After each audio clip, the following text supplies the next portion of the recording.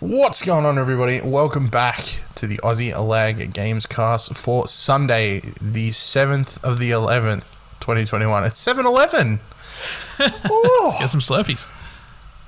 I should have got a Slurpee. I didn't even realise. That's what fortuitous timing. Ladies and gentlemen, it's episode 69. Where I'm happy we finally made it so I can make that noise. I've been waiting for this for 69 episodes. Don't take it away from me.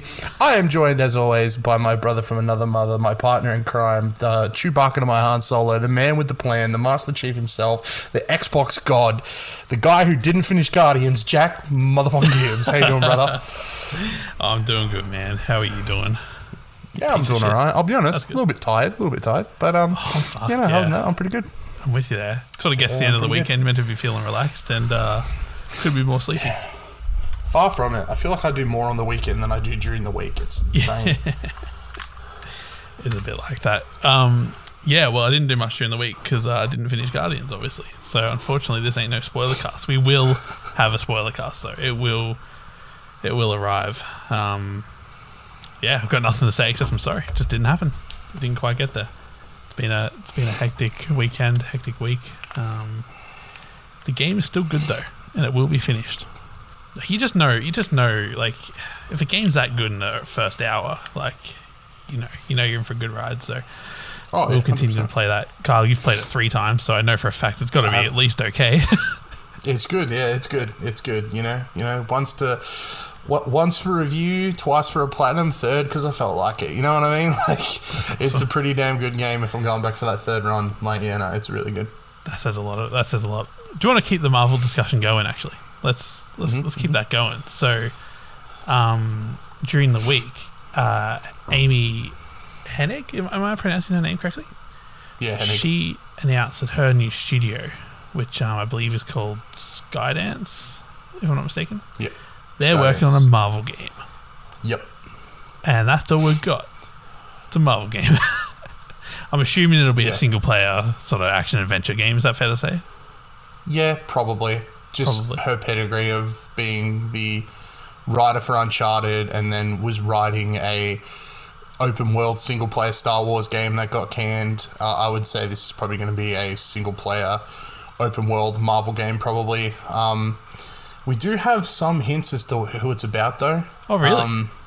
Yeah, so one of the main writers was a part of a live stream, and 20 minutes into the live stream, everyone in chat was speculating on who it was going to be, and he just randomly went, someone hit it on the head at the 29-minute mark, and the majority of guesses on the screen were Fantastic Four or Ant-Man.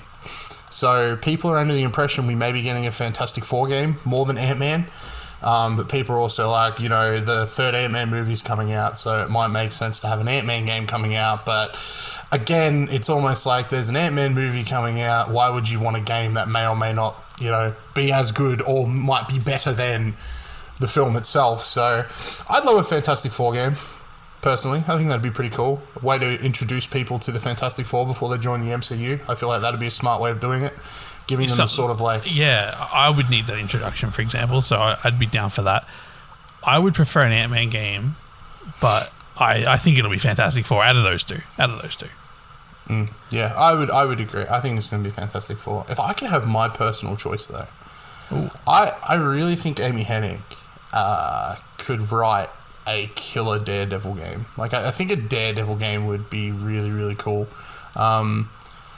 We did get a really cool one back in the day that was, like, super interesting, the way it worked with, like, him being blind and stuff, but I feel like she would be able to, like, probably express that, like, a lot more. Like, I love the Uncharted games. I love the way the stories are told.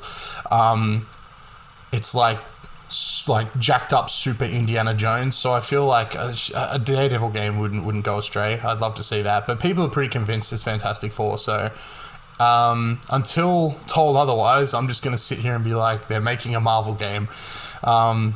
There's a few people I'd love to see get a video game, but it's interesting. Who are some others that you would love to see, if not Daredevil? Well, one of the big ones I wanted to see was Wolverine, so I'm pretty happy that he's sort of getting his game. Insomniac, but like, I mean, not a bad level of developer to be working on. Perfect, right? Perfect. Yeah. I'll be honest, one of the ones I've wanted to see since... So I'm actually a big fan. Controversial statement. I'm actually a big fan of Sega. So when Sega had the license to do the tie-in video games back when Phase 1 of the MCU was a go, they made Iron Man 2, Thor, and a Captain America... Oh, great crack, mate. Great crack. Thank you, friend. And a Captain America game. Now, the Iron Man game was okay. The second Iron Man game, hot garbage. The Thor game, pretty shit. The Hulk game, hot garbage. But the Captain America game was actually pretty good, I think. It's sort of a combination between... It's like if the Arkham developers made a Captain America game. Like, it's very Arkham Asylum feeling. You're like at like a castle and the combat is just like Arkham. There's traversal, very much feels like platforming stuff and Arkham stuff. So I would love Captain America to get another go at a video game. I feel like you could do a really, really, really good Captain America video game. I feel like if it was set during the Second World War, you're then not having the, why doesn't he just call Iron Man? Why doesn't he just call this person? Because, like, he's really the only sort of hero, apart from Namor, during that time period. So I feel like a World War II era Captain America game would be freaking awesome. I think that would be super cool. Sure. I'd love to see that. I really would. I think that would be so cool. It'd be really, really cool. And you're going to be like... I'd like a Hawkeye game.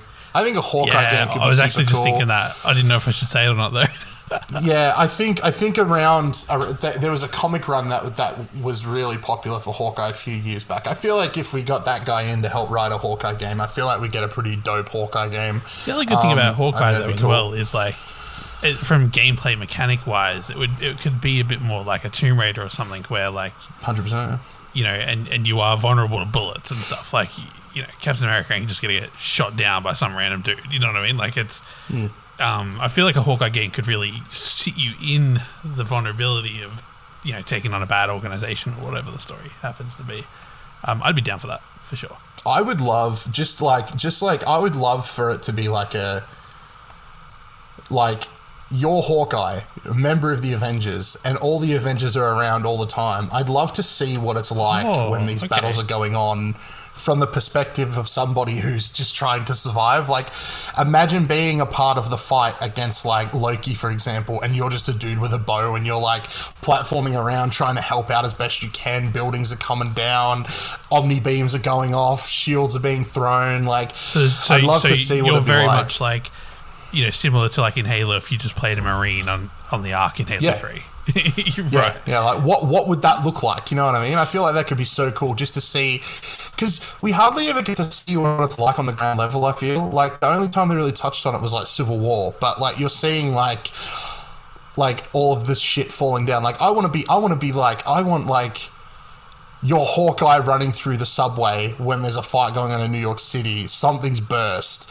Like, let there be a button that lets me call in Thor, who bashes through, saves the people, stops whatever's about to hit everybody. Because, you know, like, Hawkeye's the eyes of the team. Like, it would be really cool if you could, like, have, like, these call-ins, but also be like, okay, so, like, he's got this grapple hook arrow, he can get up there, he's disabling this, he's doing that, but he still partakes in the big fights. Like, I feel like that could be super cool. I'd love that. That'd be quite a unique experience, not just for Marvel, but like just in video gaming in general. That'd be cool. Yeah. See it from how a normal person would be experiencing these situations that are just so fantastical.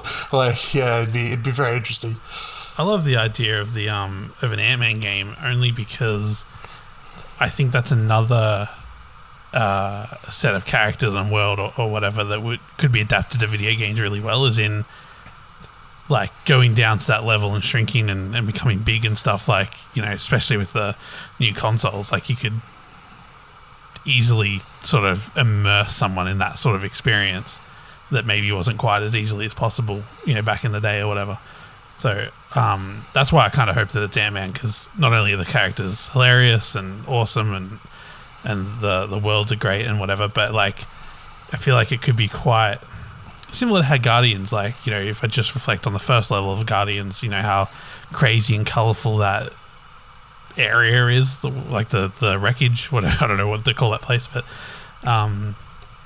you know, I feel like Ant-Man could really express some of the advantages of being a game in that scenario. But yeah, God, there's so many possibilities with the Marvel universe. I mean, let's just reflect for a moment on like DC games. Like, there's plenty of you know, like the Batman Arkham series. We've got Suicide Squad coming up. Like, you know, they're probably where we should set our expectations if we want Marvel games, right?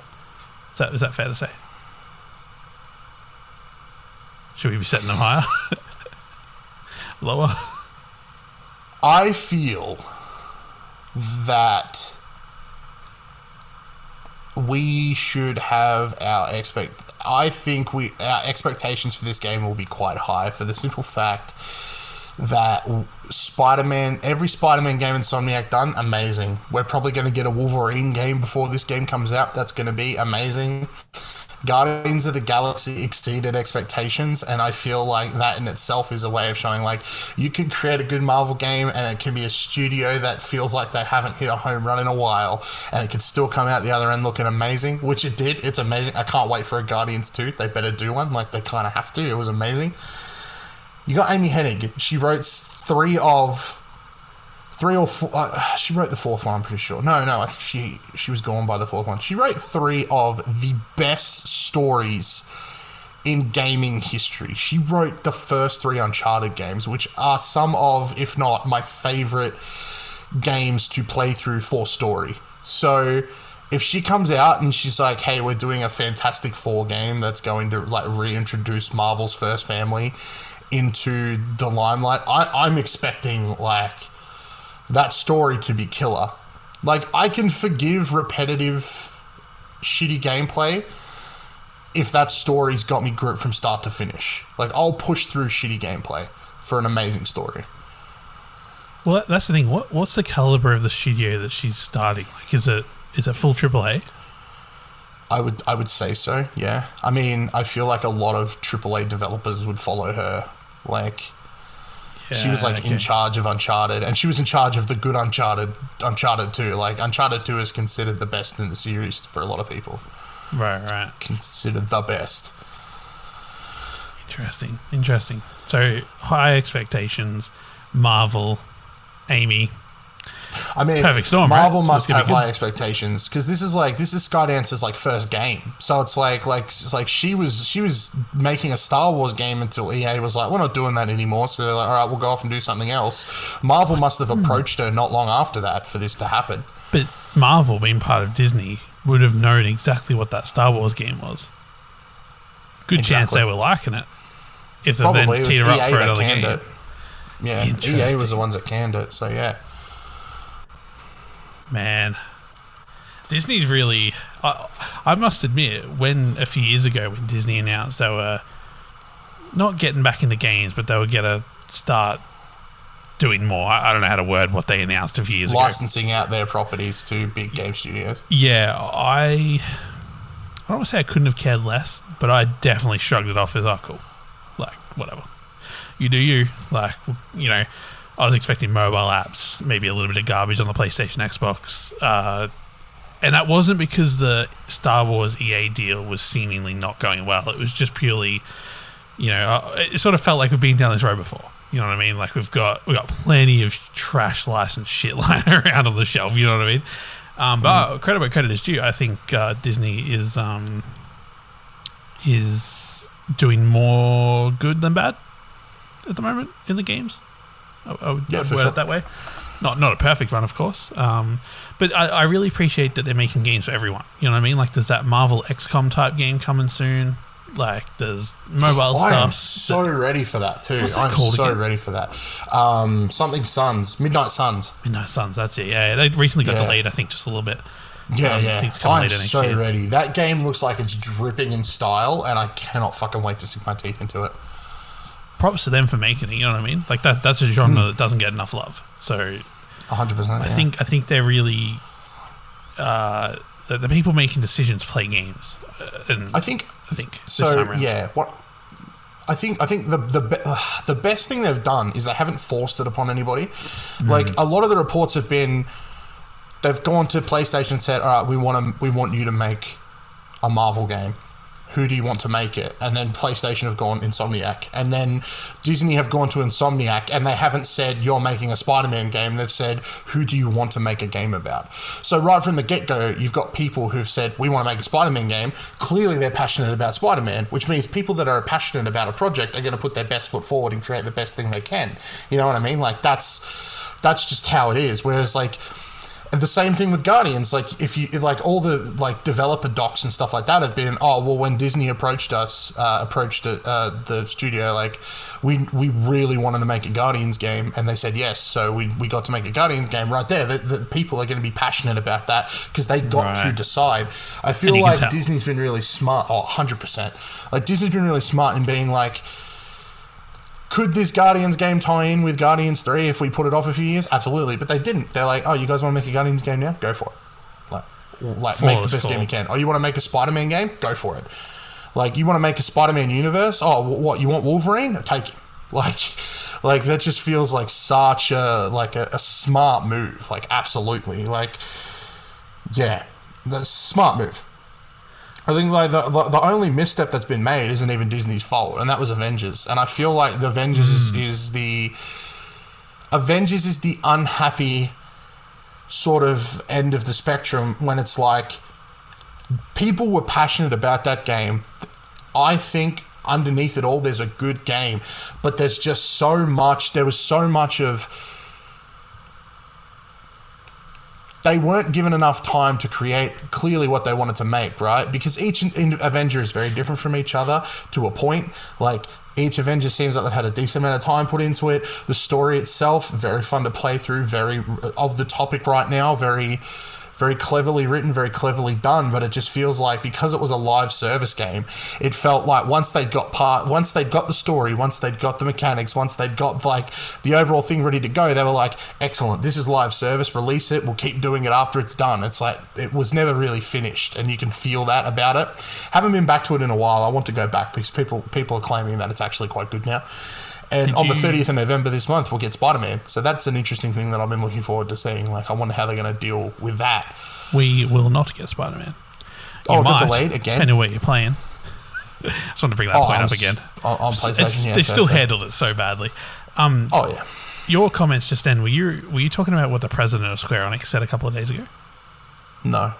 Oh, so they came out a couple of days ago and they were just straight up like, yeah, Crystal probably wasn't the right studio to put on the Avengers project.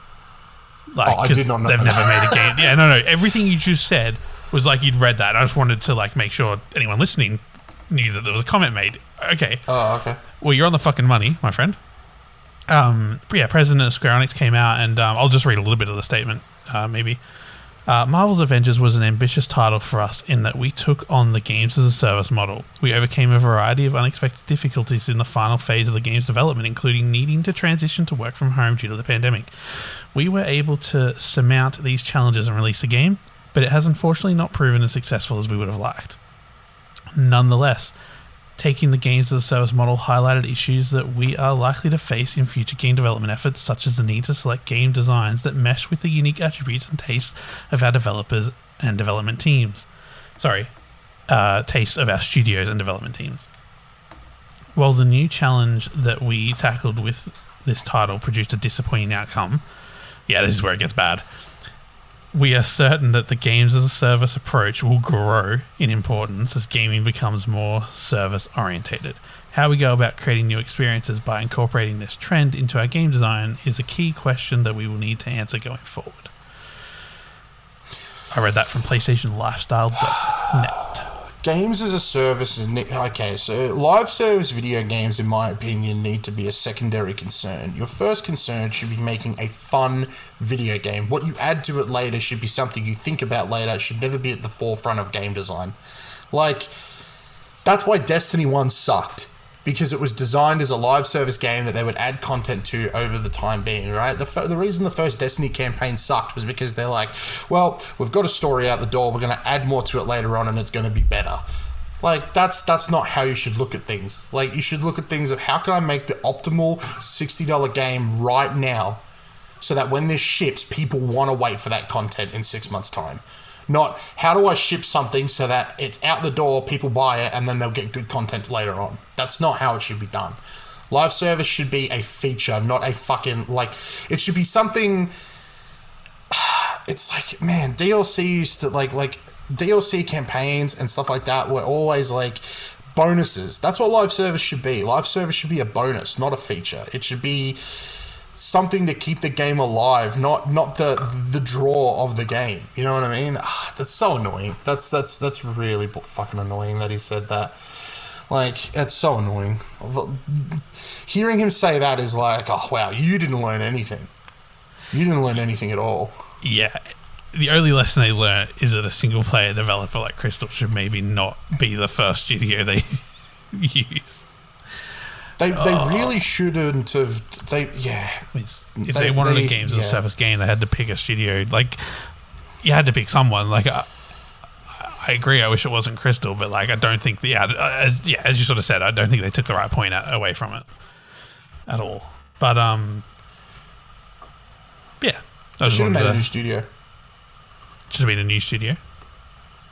Absolutely, because like I remember when it was announced that Crystal was making it, everyone was pointing towards, "Whoa, this is going to be an amazing single-player Avengers game." At no point did live service cross anybody's minds.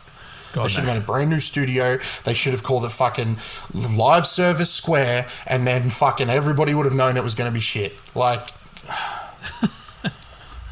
yeah, I mean that's rough, the thing. But the thing that game had going for it was the logo on the box that said Crystal Dynamic. Oh, mate, not a bad crack. Thank you, Matt. Sorry, I didn't think you'd be able to hear that because normally it doesn't pick that shit up. I'm glad it picked it up, though. Loud and clear. Yeah, look, I don't know. I guess that's I know Crystal Dynamics are now working on the game with the Initiative at Xbox, so I don't know what that means for their next development project. Apparently, they're working on a Tomb Raider as well, but I dare say they're not going to do another games as a service game, which is exciting news. That's what I'll take away from that. You heard it here first, or probably third, fourth, fifth, sixth. We're a couple of days late, but you heard it here. Exciting times.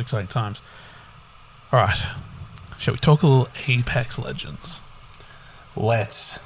It's been a little while since we've talked about it on the podcast. I think we went through a phase. It has. It's been a hot minute. Season 11, I want to say, has dropped. It is, yep. It's live. It came out Wednesday. We are at Sunday, and we've been playing it a little bit.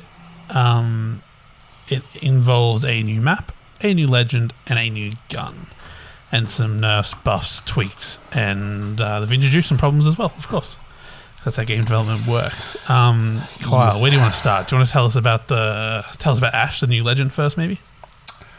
Cool. So they have reintroduced, I'll say, a legend into the Titanfall universe. So Ash is joining the game. If you play Apex or if you play Titanfall, you definitely know who Ash is.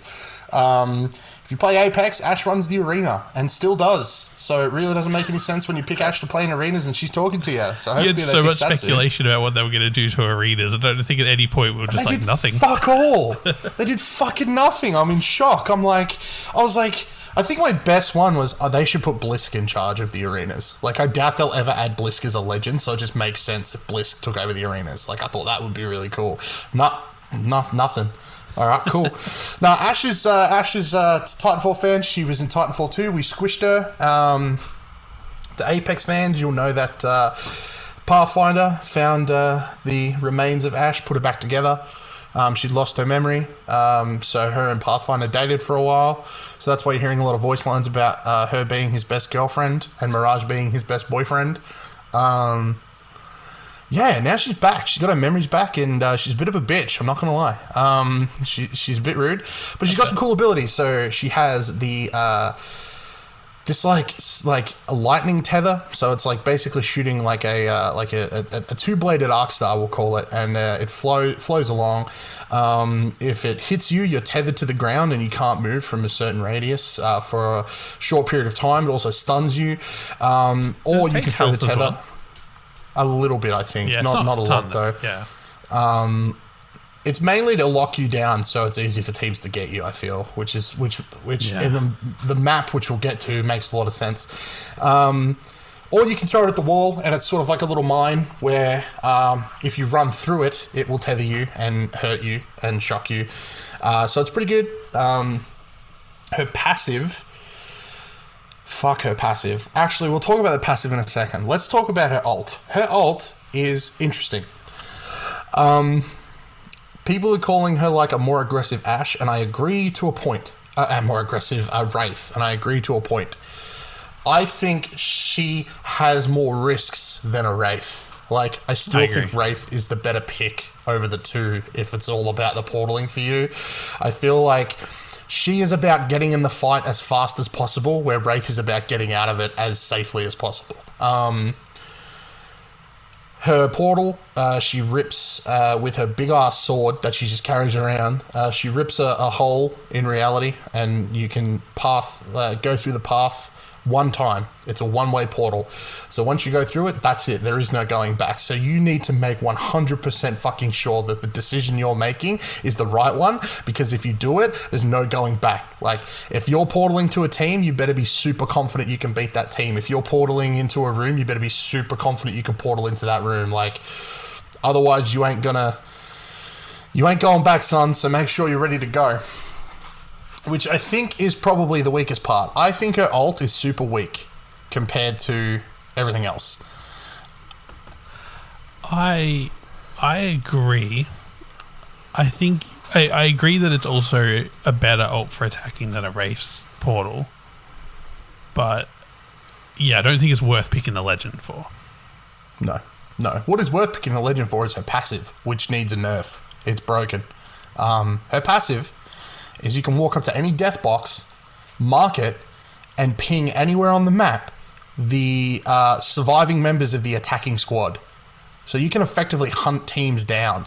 If you're quick enough, you can hunt a team down that's trying to heal after a fight. Like, and especially it's unlimited. If they ping and they're not that far away. Just the next you're after them.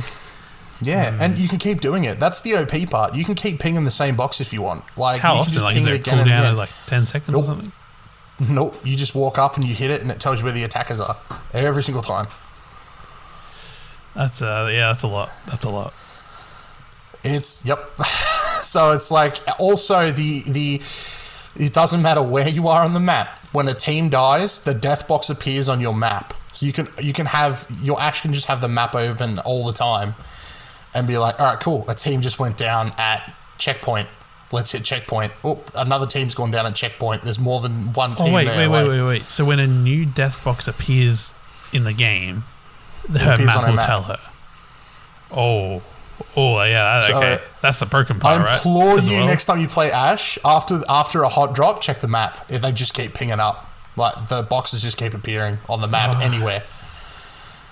Shit. Yeah. Okay. Yeah. The passive's what it's all about then. 100%, and it's very overpowered right now, in my opinion. I also just want to note that her ulti is beyond useless for running away. Like, it's so hard to control. Like, I had a game just before, and the Ashe tried to like portal away from me, and like didn't even get off the roof. I just like continued shooting. It just didn't slow me down. So yeah, okay, this passive really is where it's at then. Yeah. Her ulti's more about a premeditated attack than it is about an escape. But that ulti is also... That passive, is about a premeditative strike. So the passive makes sense with the ult when it's like, we know they're here, I'm going to phase through this, we're going to get in there and we're going to fuck them up. Like, that's how it all works together. Especially on this big-ass map. Like I was saying last night, I feel like the last 3 legends have been specifically designed for this map. We've got someone who can see death boxes everywhere in phase. We got Seer, who can literally use a scanner to find people and then ping them for their shields and stuff. And you got Valkyrie, who can blast up into the air and re-up on a map that is massive. Like, they feel specifically designed for this map. I couldn't agree more. Yeah, like in hindsight, it all sort of makes sense. The size of the new map is interesting because it never feels that big. Like, I'm never running somewhere and I'm like, oh, this map's huge. Like, maybe it'll become that way, but like I feel like World's Edge feels way bigger because it's like the thing between two areas is just flat open road, like just boring as fuck. Whereas on this map, it's like little hills and death boxes and fucking, you know, not death boxes, pills. You know, the fucking loot boxes. Just in general, there's just lots of things. There's the cannons. It's a massive, dense map to the point where we've been playing now since launch, and I still feel like I haven't seen everything. Whereas with World's Edge, after a day, I felt like I'd been everywhere. Absolutely. So yeah, it's like World's Edge feels vast, whereas this feels dense. Like it just feels like like you're never going to run somewhere and not have somewhere to take cover or somewhere to find loot or somewhere to hide or somewhere to take up an offensive. It's cleverly designed in a way that you never feel like you're at a disadvantage regardless of where you land or where you go, which I think is smart because a lot of the times, especially like great example, World's Edge, like if I'm heading towards Fragment, I'm in an open field. You know what I mean? Like, if someone's set up in a building, I'm at a major disadvantage. You know what I mean? But like in this map, if you're approaching Lightning Rod or Checkpoint, there's a lot of verticality in this map. So sometimes it feels like three maps stacked on top of each other with how much verticality this fucking map has. Like, it's got some of the longest zips in the game. So like it always feels like you may have the advantage for a minute, but one smart move by another player will totally change it around, which I think is what they were going for, really trying to make people think about positioning, what weapons you're using, that sort of thing. And speaking of weapons, like, we should talk about the car. Oh, the car, not a vehicle. The car, the new gun, the submachine gun that is. It's definitely the most interesting gun they've added, in my opinion. They've added some good guns. They've added the Havoc. You know, it's not always a win. But this gun's interesting. So the niche here is that it's a light machine gun, a submachine gun, much like an R99, but it can take heavy ammo as well and heavy attachments. So instead of clicking between the firing modes, you can click between what weapon ammo type you're consuming, which I'm still not convinced I understand why it exists, to be honest. Like, were they just looking to add a weapon and not have to, like, they're at the point where there's like a gun of every type now, like there's an assault of every ammo type, you know, et cetera, et cetera. Were they just trying not to fuck with the system at this point and just add a gun that was easy, or is it a gun that makes you think more? I found that it makes me think less. It's just like, sweet, whatever ammo's on the ground, I'm good to take, you know what I mean?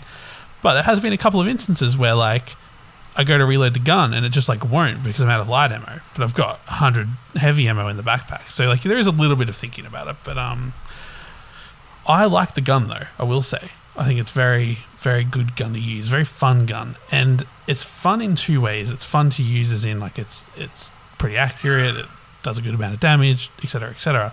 But it's also fun because I find the gun not that stressful. Like whatever attachments I find will probably work. You know, it's a pretty chill gun in that sense. How do you feel? Do your thoughts align, or you got different views? I feel like that's almost the reason for the gun. Is it like it feels like whatever attachment you find, you can use it? Because I feel like a lot of complaints people are having are like, dude, I found so many light attachments and I'm using a fucking I'm using a flat line. Like I feel like, oh, I should have picked up that R301 because all I'm finding is light mags. Well, if you pick up a car. Oh, I found a light mag. Oh, that's a heavy mag. That's better than this light mag. I found better loot. Let me swap that out. I also feel like having the two ammo types really makes you think about resource management. I don't know how many times I've gotten to like a final circle and I'm like, shit, I forgot about my secondary gun and I don't have enough ammo for it. If I'm thinking about how much ammo I've got for like juggling 3 different ammo types, which is what I've been doing, I'm thinking a lot more about how much I'm carrying. So like I'm carrying like an equal amount of light and heavy, plus I'm also carrying like 2 to 3 bricks of energy for the triple take, which is back on the ground and it's an amazing gun. The triple. So yeah, like I've been running like car rampage, car triple take loadouts, but because I've got the 2 ammo types to worry about, I always have the question like, do I just carry heavy? Or do I pick up a brick of light, just in case I run out of heavy. But if I pick up that brick of light, now I don't have room for a shield battery if I see it. It's like, it's all these different things that I think it's designed to make us think about exactly what we're putting in our backpack, whereas before it was just like, you drop, you pick everything up, I don't need that mag, toss it away, it's nothing. Now it's like, all right, cool, do I want to take a purple heavy mag or do I want to use a purple light mag? If I drop this, oh wait, can one of my teammates use this? Like, get to final ring, I've got a car, you know what I mean? I've got 100 light rounds, 120 heavy rounds, and you or Jake look at me and go, yo, dude, does anybody have any spare light? Yeah, I fucking do. I'll just rock this heavy. Here's 2 bricks of light, take it. Like, I think it's a thinking man's gun. I think there's a lot more to it than we know yet. I know we've had light discussions about it, but I haven't really thought about it that much, because to me it's like the opposite. It's like the non-thinking man's gun. Like, whatever's on the ground's good to go. But you're right. Like, if your teammates are all running light and energy, like, you'd probably want to stack more towards the heavy ammo then. Like, there's an opportunity to work together as a team because you're using that gun. Yeah. Okay. That's good thought. Yeah, I need to have a bit more of a think about that. Am I playing efficiently enough with that gun is now the question. I thought there was no way to possibly play with that gun inefficiently, but maybe there is. So that's interesting, yeah. I would like to see them do it to the Hemlock, actually. That gun could do Hemlock with a buff. Needs a bit of love. Yeah, a bit of light ammo swap out would be nice. I would also like to see the heavy ammo do a little bit more damage than the light ammo, but the light ammo have an increased firing rate. So if you hit all your shots, they're both the same. But if you're not hitting all your shots, you want to be using the heavy ammo as opposed to the light ammo. I'd love to see that sort of strategy added to it. That would be cool. But yeah, I think the Hemlock could really do with that boost. And I was thinking, like, could the Scout or Repeater use that boost? But they're basically the same fucking gun, one light, one heavy anyway. So I don't know about that one. The Repeater needs something. Like, the Repeater really feels like why would I pick it up?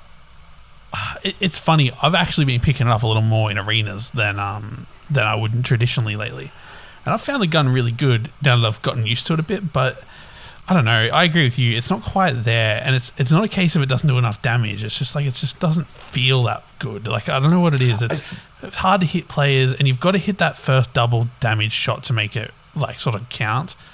I feel like the fact that the triple take now just charges without a hop up makes the repeaters like, hold down for more damage sort of redundant. I feel like it needs something else to give it that sort of, why would I pick you up instead of a triple take?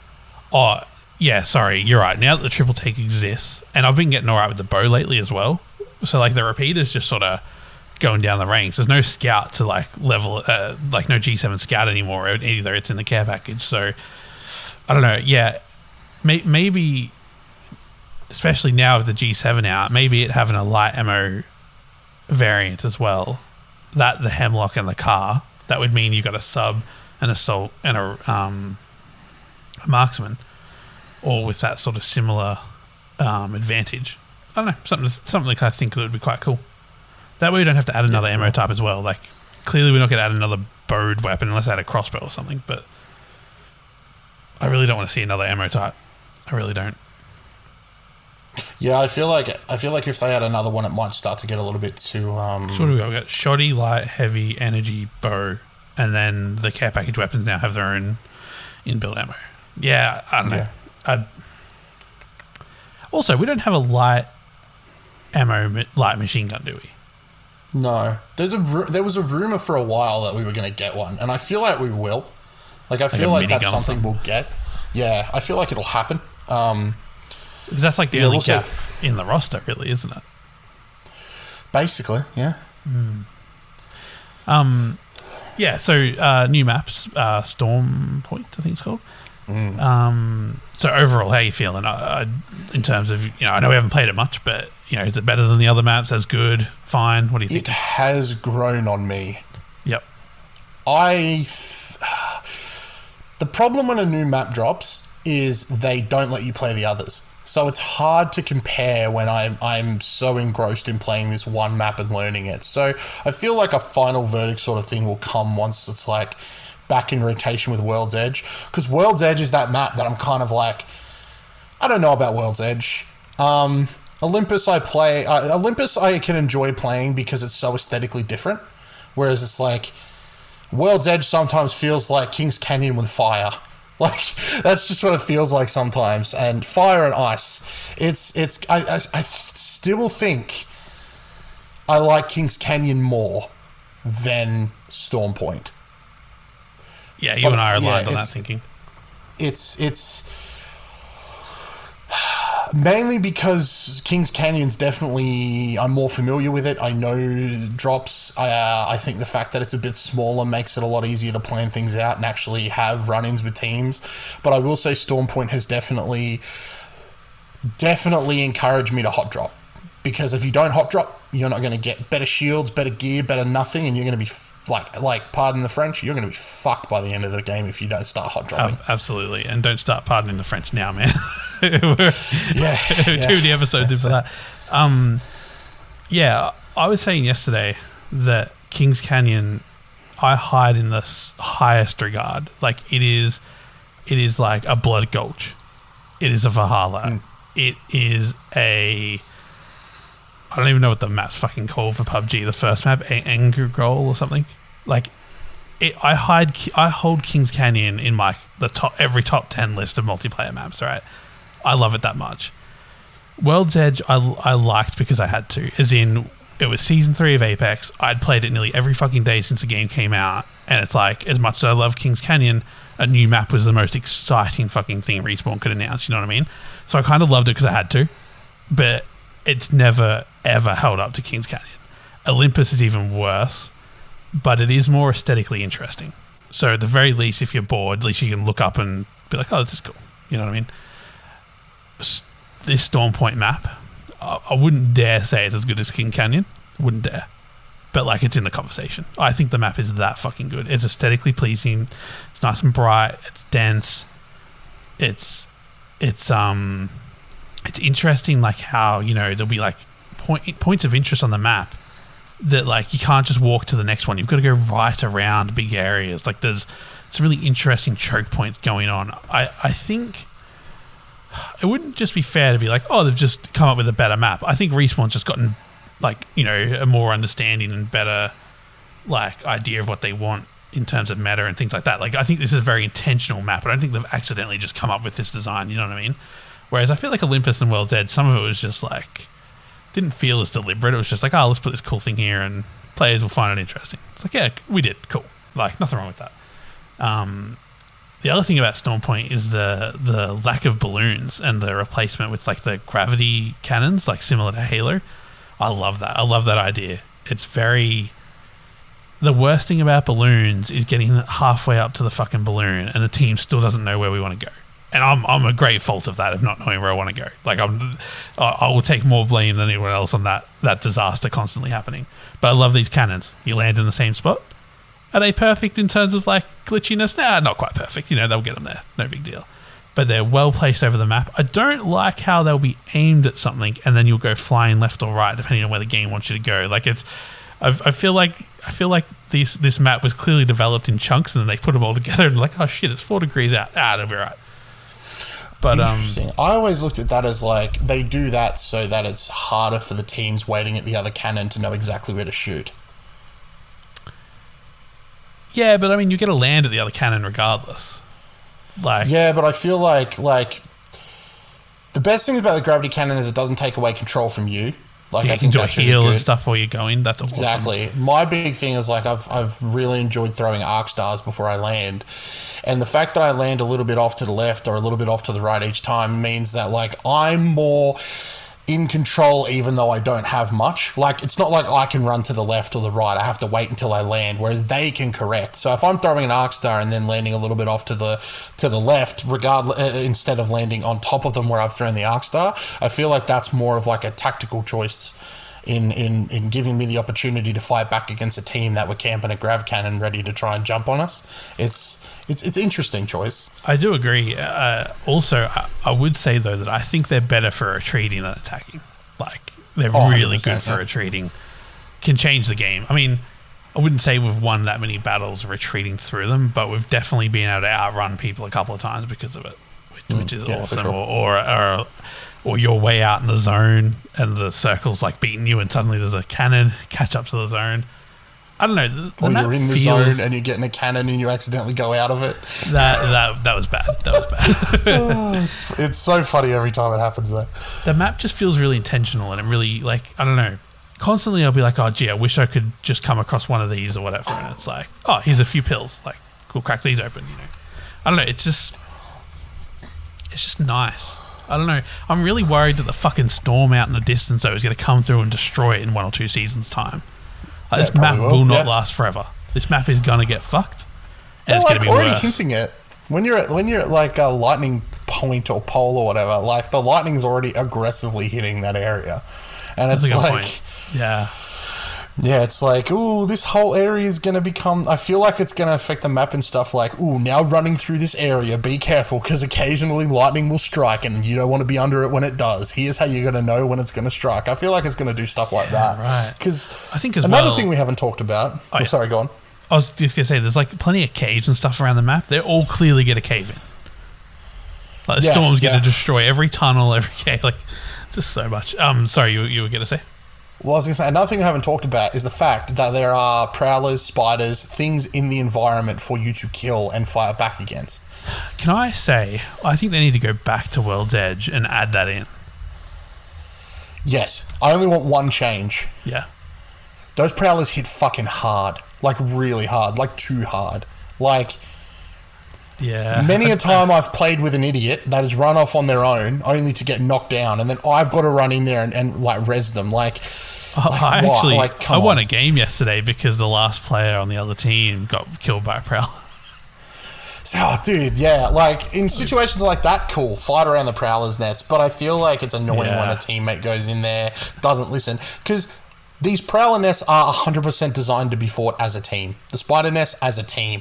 When half the team doesn't want to do it or isn't listening, there's no point. And then it's like, well, now these prowlers are just hitting way too fucking hard for a single person to deal with. And it's...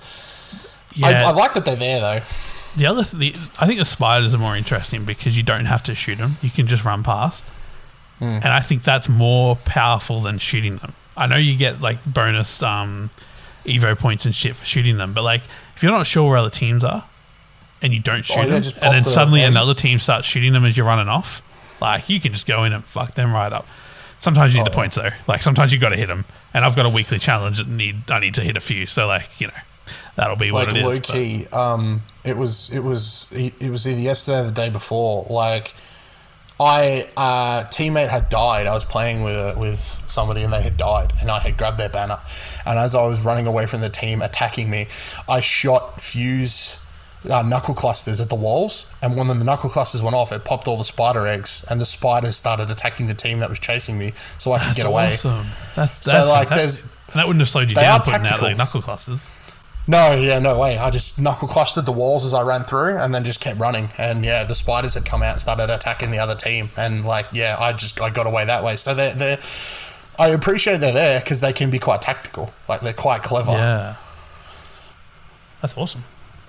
I think there's a lot to learn on this map. You know what I mean? Like I don't think we've really even scratched the surface of what's going on. It's definitely mixing up the meta for sure. Absolutely. There's been a few times I've died purely because I just didn't know the map either. Like I'm looking forward to getting that knowledge where I can better understand the play I'm making, which will be nice. Yeah. I think that's about all I've got to say about Apex Season 11. It's a refreshing season, it's a solid season, and it's here to take on Call of Duty, Battlefield, Halo, all the big hitters this holiday season, so good on Apex.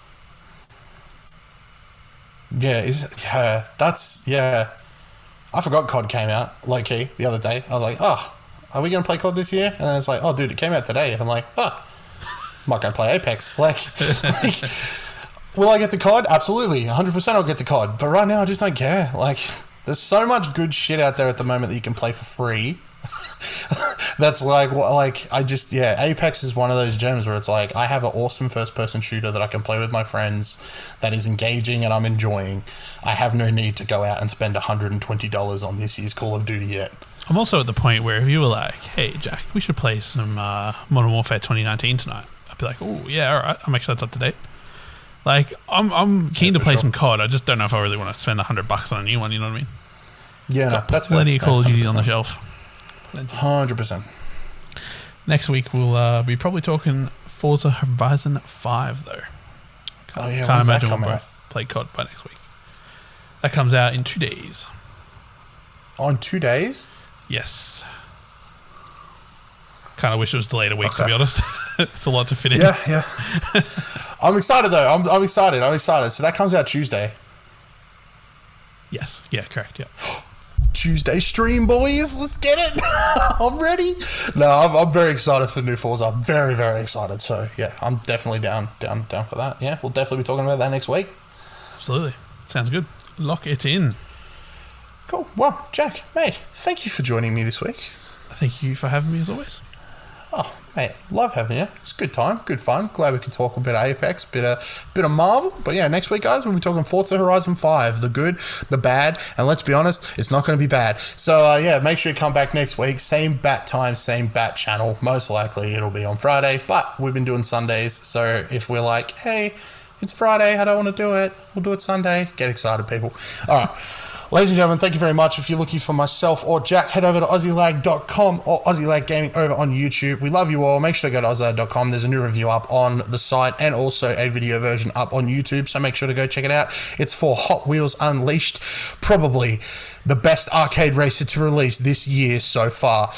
All right, everybody, we love you. We got to leave you. We're gonna go play some Apex. We're gonna go hit. What are we hitting? We're hitting Apex Predator this season, probably. Yeah, we're on the road. Yeah, I think the chips are in our favour. Yeah, Apex Predators 1, boys. We'll see you guys in a week. We love you all. Until next time, Mobile Games with good ones, and we'll get you guys next week. Bye. Bye.